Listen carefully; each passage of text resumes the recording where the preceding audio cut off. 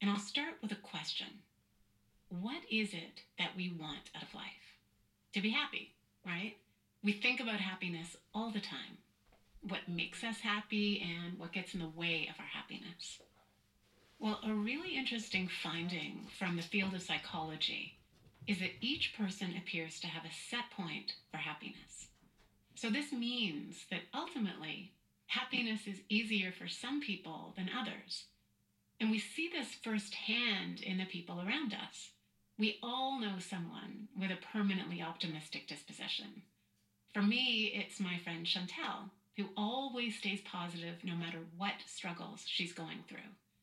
And on the flip side are people who seem to always have a scowl of discontent, no matter how good things are in their lives. You know, the Scrooges and Eeyores of the world. And I'm not pointing this out to make a judgment about them. To the contrary, I share this to emphasize that our happiness level is not entirely within our control. We have a predetermined set point, which is influenced by a combination of factors, including the genes we inherited, the biochemistry we live with, and the circumstances into which we were born. This is why being rich or famous or even winning the lottery doesn't necessarily increase our experience of happiness for long. The author Robert A. Emmons talks about a famous adaptation study in his book, Thanks. In this study, psychologists researched the well-being and reported happiness of two very different groups. The first group had won the lottery, and the second had suffered debilitating spinal cord injuries.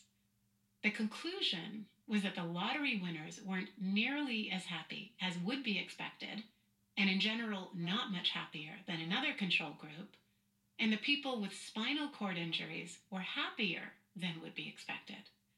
Within each group, there were individuals with a range of propensities for happiness before the life-changing event, the windfall or the injury. What we're seeing here is that even with these pivotal events, on average, people returned to their natural happiness level, no matter how lucky or tragic their circumstances. This is surprising until we realize how our happiness set point works. We'll initially see an increase in our level of happiness after a pivotal life event, but eventually we adapt and return to the happiness level that is natural for us. So you might be wondering, what's the point of practicing gratitude if happiness is all predetermined? Well, it's not that simple. It's been shown that our happiness set point isn't quite so rigid. If we develop a habit of feeling grateful, our baseline for happiness can climb higher, even someone with a naturally gloomy disposition. The key is to create a deliberate, regular gratitude practice. We need to be constantly aware of how fortunate we are. And this is the goal of the exercises we'll be exploring in this masterclass. In a sense, they're cognitive hacks to force ourselves to focus on the incredible things in our lives that we often take for granted. And we'll get to that shortly, but first I'd like to talk about another barrier to gratitude, negativity bias. As a survival mechanism, the human brain has evolved a tendency to focus on negative information over positive information. So we do this thing where we naturally turn towards the negative. The psychologist Rick Hansen put it nicely when he wrote, "The mind is like Velcro for negative experiences and Teflon for positive ones." And it's true, an act of kindness can easily be forgotten, but a memory of an argument can stick for a lifetime. And the same is true of painful memories like embarrassments, disappointments, and failures. These are the thoughts and emotions that stick in our minds. So if this bias makes us unhappy, why do we have it? Well, way back, our ancestors evolved this bias to keep out of harm's way. They had to remember which animals were threats and which weren't, which mushrooms were poisonous and which were edible. Our bias towards negative information helped us evade threats and ultimately survive. But the thing is, we're not in danger the way we were hundreds of thousands of years ago. We're not fending off saber-toothed tigers on the morning commute to work. yet we're stuck with this negative hardwiring. Luckily, we can take advantage of the plasticity of the brain to temper our negativity bias. And we can do this by deliberately cultivating positive emotions like gratitude. When we strengthen the habit of feeling grateful, we're rewiring our neural pathways to emphasize positive information and emotions. There's a classic adage in neuropsychology that goes, neurons that fire together wire together. So the more we have a certain type of thought, the stronger that tendency grows in our brain. This is also the message of the parable, The Tale of Two Wolves, which I've shared in past sessions. But if you're not familiar with it, here's how this story goes. An elderly man was teaching his grandson about life.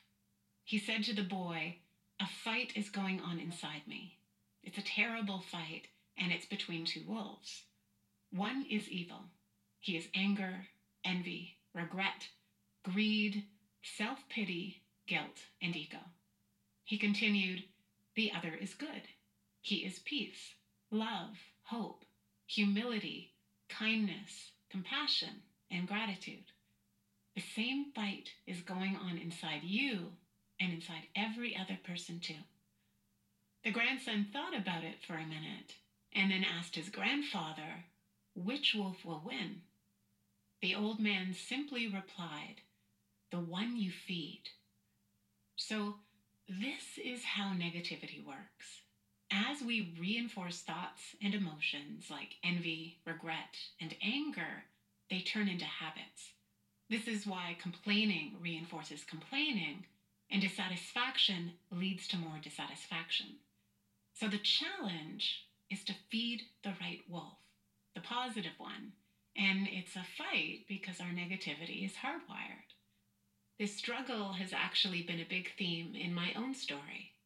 Some people might have the impression that since I'm a meditation instructor, I must have this superhuman capacity for gratitude.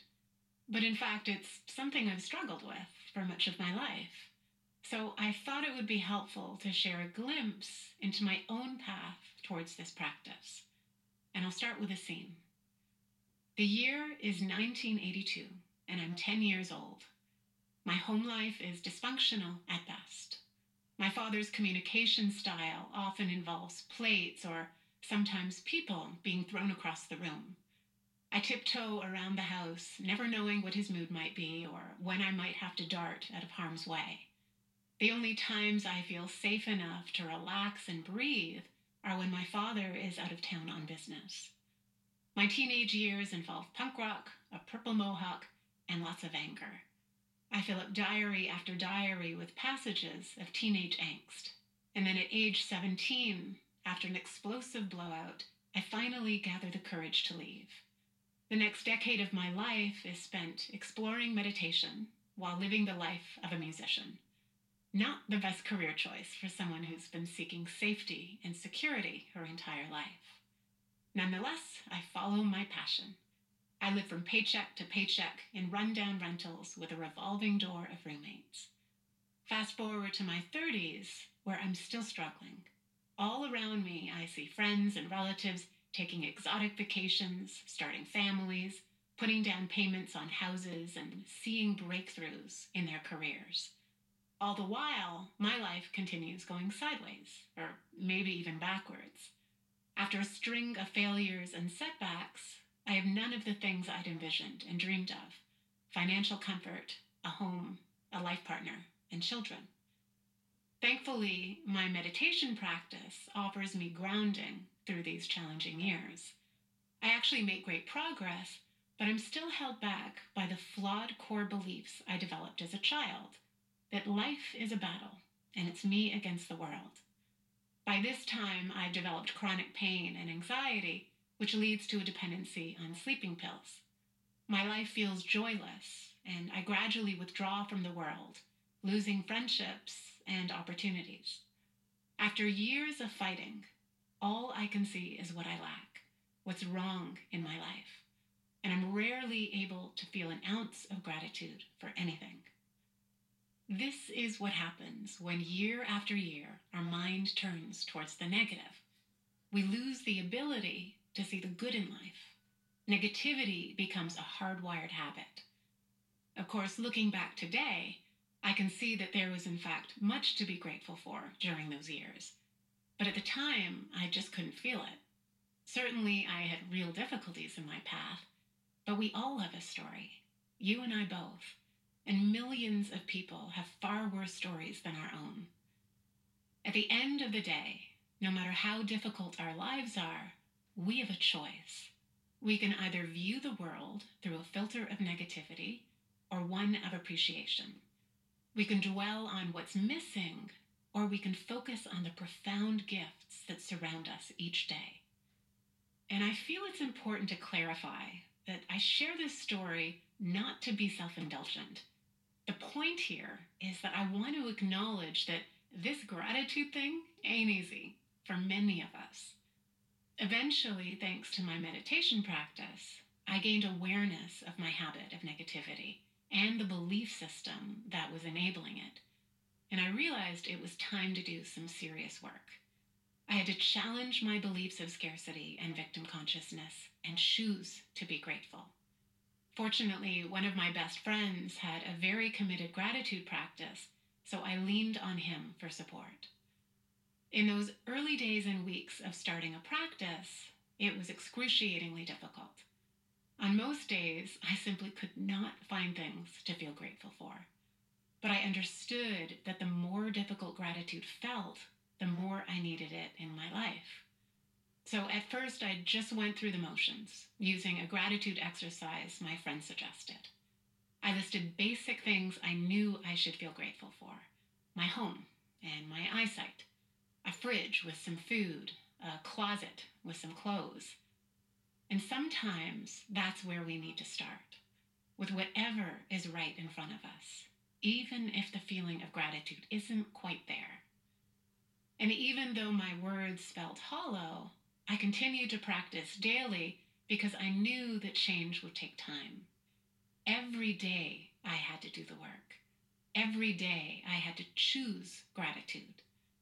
And slowly, my words began to feel more meaningful, and the framework for how I viewed the world began to shift. You see, without changing anything in our circumstances, gratitude can cause a change within, a perspective shift that creates a radically different view of our life, like a black and white film that suddenly bursts into vibrant color. Over time, I began to develop this sense of wonder and gratitude for the smallest things: clean air and fresh food, the cuddle of a cat, or the kindness of a stranger. I began to wake up to all these things I'd taken for granted. And as I became more grateful in my present, it changed how I saw my past. Looking back at my childhood, although I certainly recognized darkness, I began to also see flashes of bright light, like the art school I attended that offered the feeling of coming home, the music teacher who believed in me, the friends I laughed with and adventured with, my older sister who protected me and told me it wasn't my fault, the purple dress that made me feel beautiful. So there were many things to be grateful for. I just hadn't developed the habit of noticing them. And this really is the key: waking up and noticing. So now I'd like to share that exercise I mentioned, the one that became a cornerstone of my practice. And it's called Gratitude Countdown. This is a simple exercise that my good friend Chris Advinson came up with. Many of you know him as the author of some of Calm's sleep stories, including a story called Gratitude. So here's how Gratitude Countdown works. Whenever I get caught up in negativity or feel like tapping into gratitude, he'll start the game by calling out Gratitude Countdown, which challenges me to list 10 things I'm grateful for on the spot.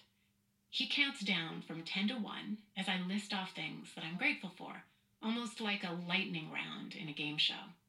After I go through my list, I call out Gratitude Countdown, and then it's his turn to recite a list. So I'll give you an example of how this sounds, and Obviously, I'll have to play both sides since Chris isn't here, but that's okay. This exercise can be done with a friend or solo. So here we go. Gratitude countdown. 10. The comforting bowl of miso soup I had for dinner. 9. The fact that I live so close to a beautiful park where I can breathe fresh air and enjoy a daily dose of nature. 8. That a local tailor was able to fix the zipper on my 25-year-old irreplaceable coat. 7. The voicemail that I received this morning from my nephew and the love I feel when I hear his sweet little voice. And so it goes down from 10 to 1. This exercise quickly became my favorite for a few reasons. The first is that saying the words out loud allowed me to completely focus on the feeling of gratitude, to fully embody it. Something else I love is that you can do this practice anytime, anywhere.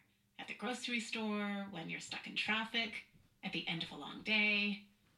And last, the experience of sharing this list with someone, as well as hearing their list, makes for an even richer experience. I'm going to give you a chance to do your own gratitude countdown in a moment. But first, I want to share an important tip to make it most effective. Do your best to be specific. So rather than just listing my dog and my home, bring specificity to each acknowledgement. Share not only what you're grateful for, but how and why. So you might say, I'm grateful that my dog snuggled up to me this evening and made me feel loved. And I'm grateful for the view out my bedroom window of the sunset and treetops. You see the difference in how that feels? By being specific, we're recalling a distinct memory or setting an actual scene in our mind's eye, which naturally evokes an authentic feeling of gratitude. So now I'd like to invite you to do this on your own. Pause this program and take a moment to go through your own countdown from 10 to 1. If it's not convenient to pause right now, try it later when you have some free time. You can either say the list out loud or silently in your mind. And don't worry about being too profound. Just share whatever comes to mind. And you can begin whenever you're ready. So there you have it, the gratitude countdown.